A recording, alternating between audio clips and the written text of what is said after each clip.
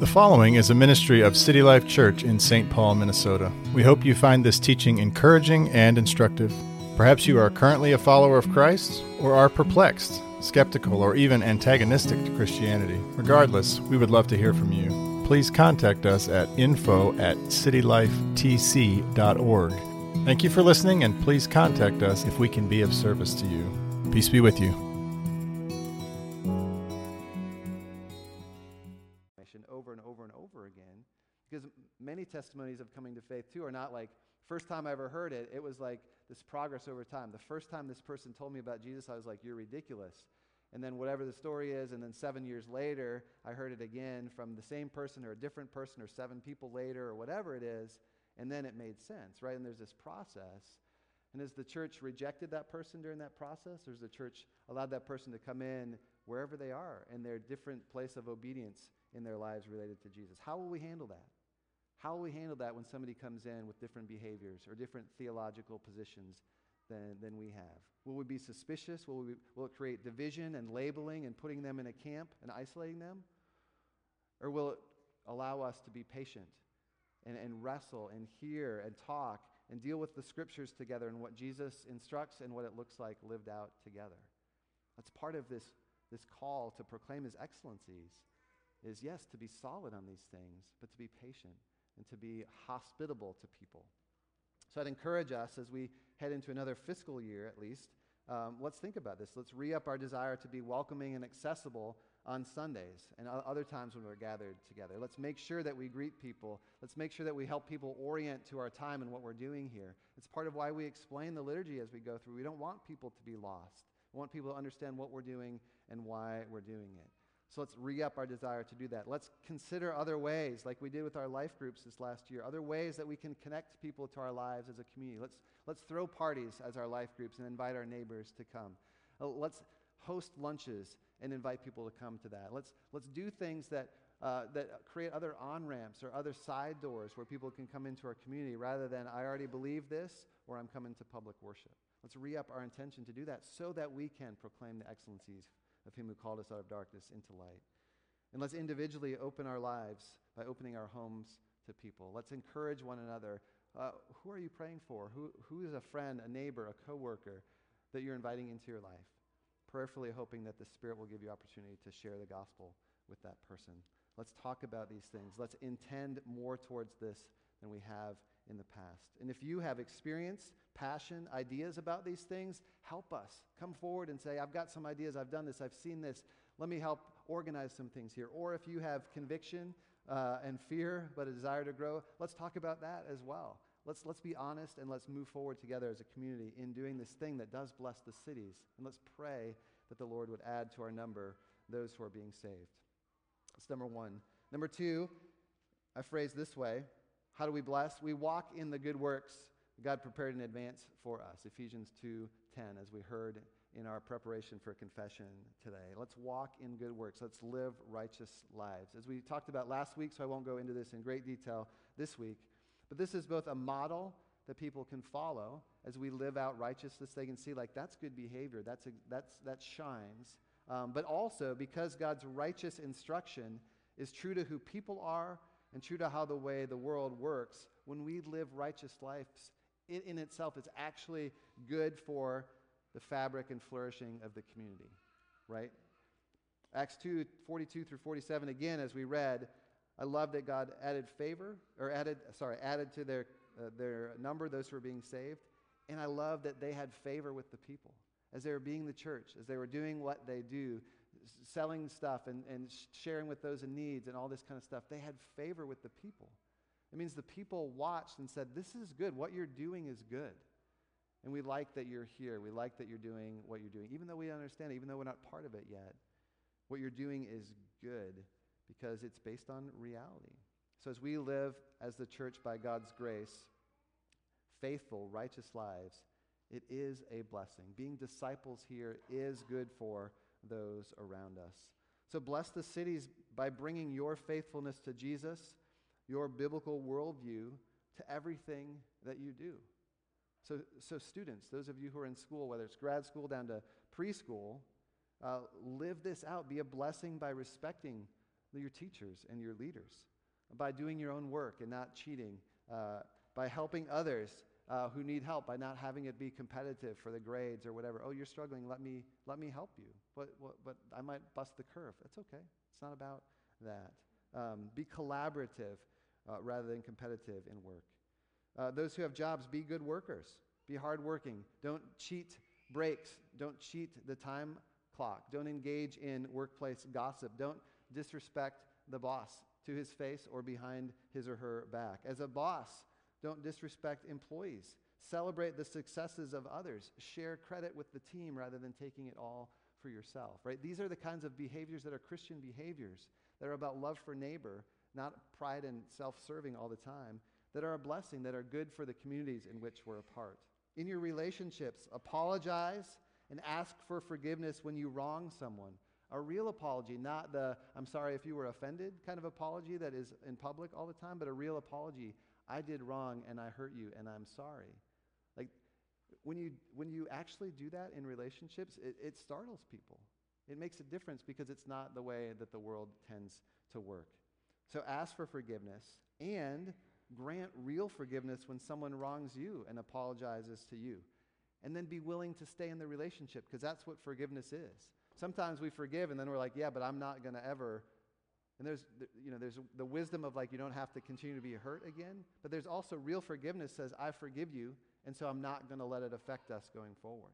That's different than what the world sees. And we can model that, and we can do that. Be generous with your time and your resources rather than participate in the consumer culture and the idolatry that my life is my own. It's all about me, and people can fit on the margins if it's convenient. No, make time for people. Make space in your budget to be generous. Ask the question, what would Jesus have me do? Not what did Jesus do, or what would Jesus do, but what did Jesus do? He blessed me, so what would he have me do?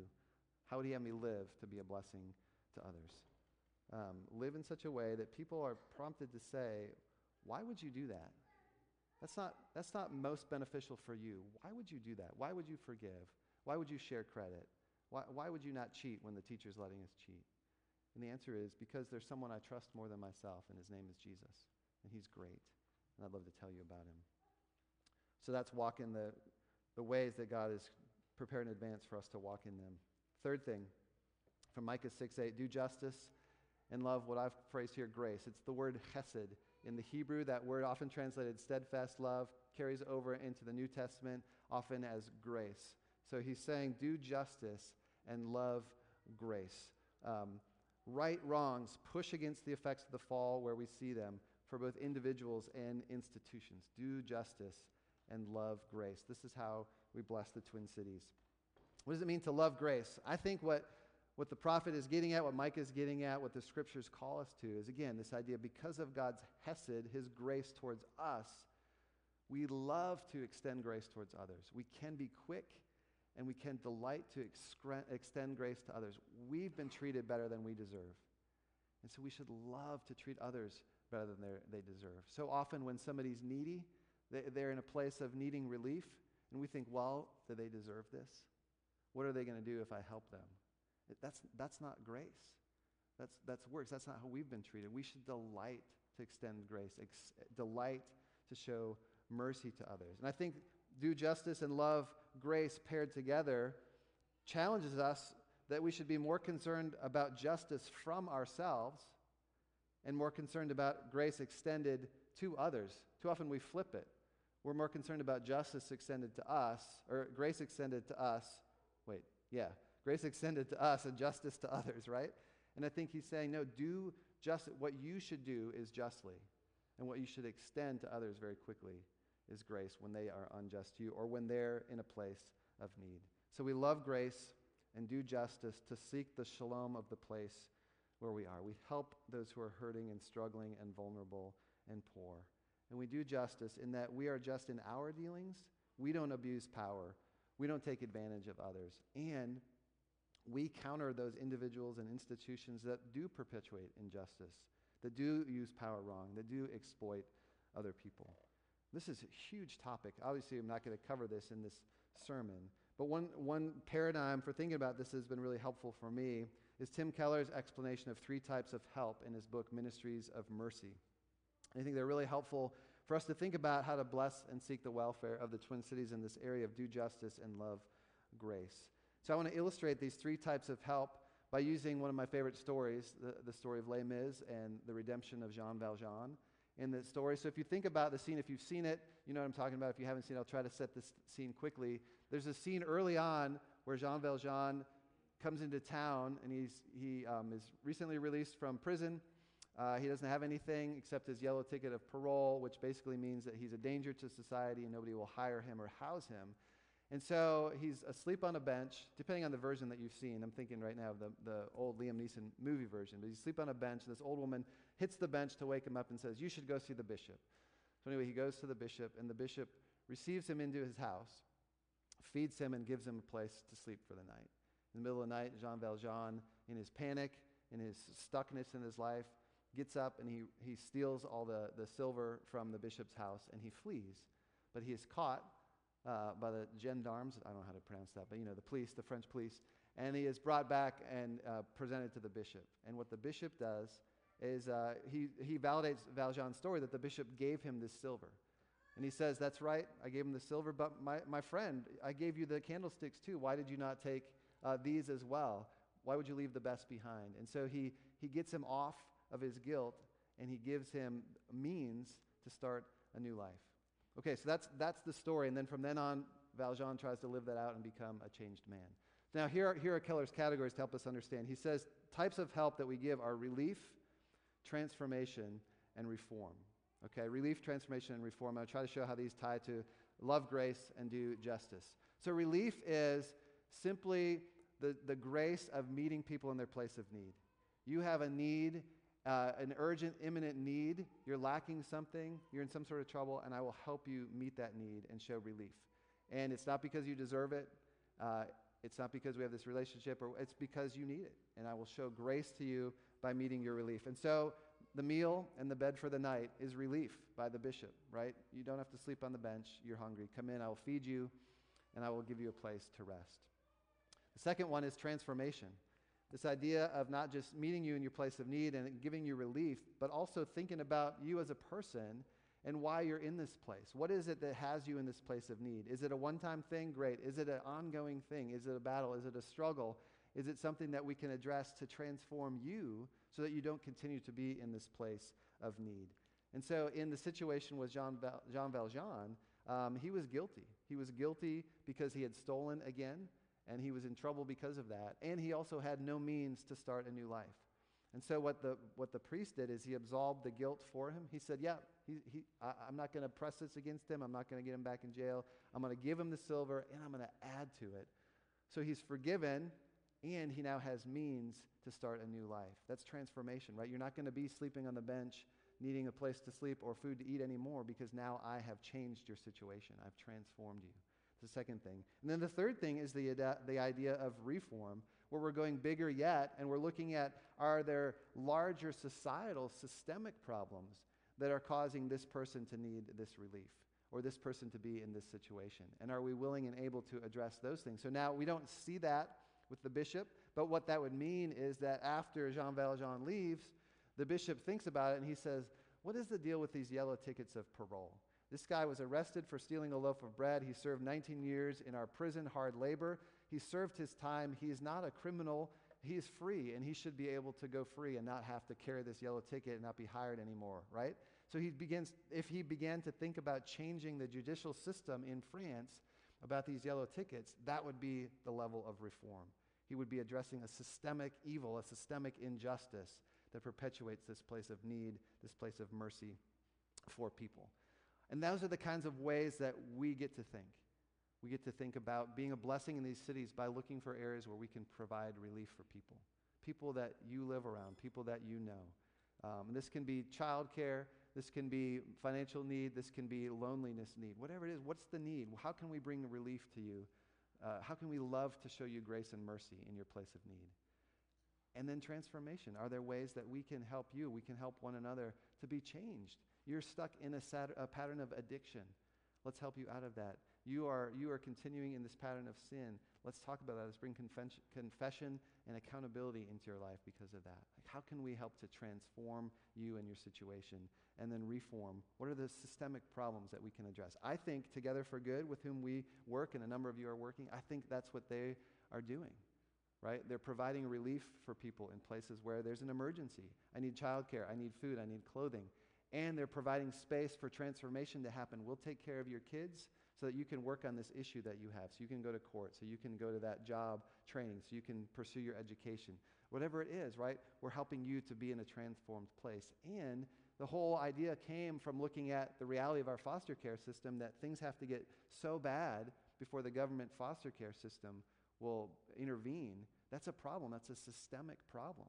And so if we can provide intervention before it gets to that point, there are all sorts of problems of kids being separated from their families that we can alleviate, right? And so it tried to address an idea of reform.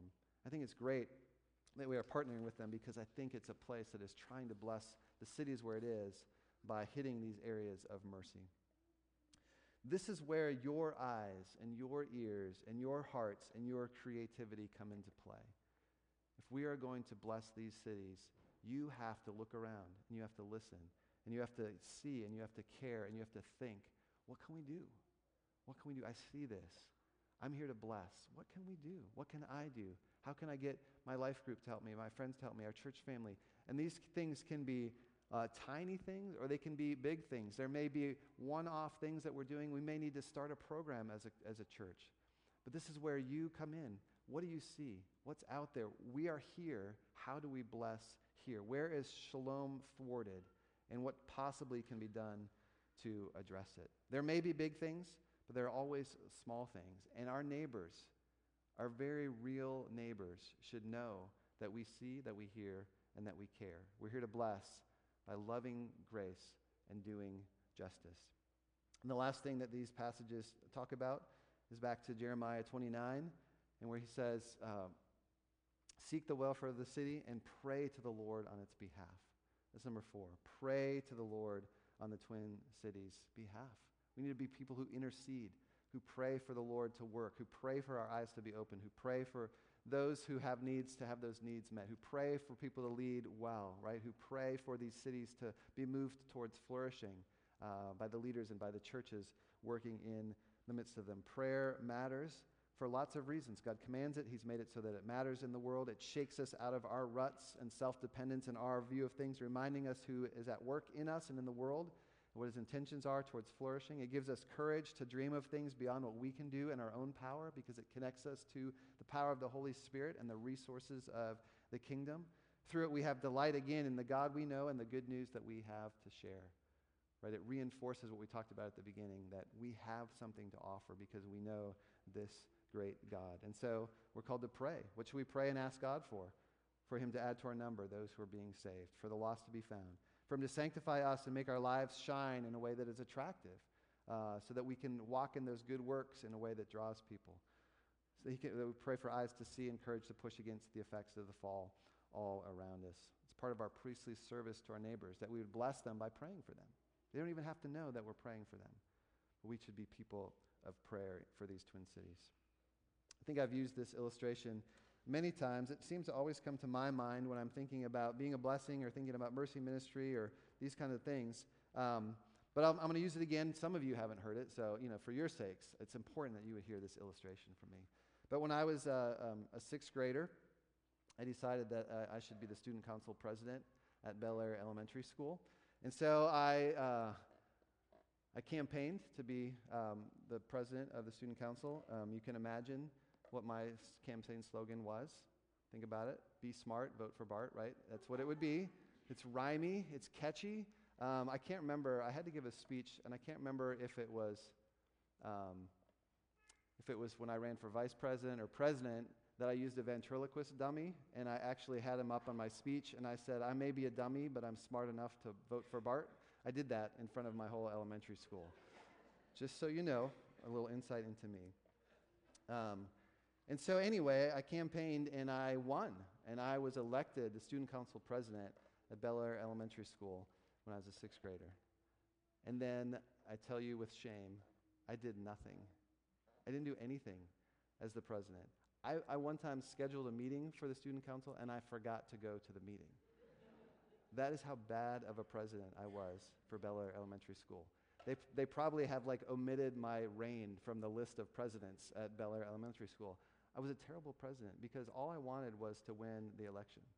I didn't really want to serve the school. I didn't really have any good ideas about what would help. I just wanted a status, and that was it. And I didn't do anything good.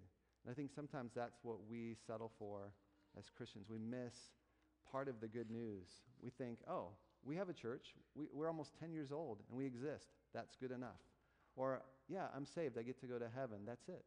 That's good enough. We just want a status without the responsibility and the privilege that goes with it. We are saved to serve. We are blessed to be a blessing.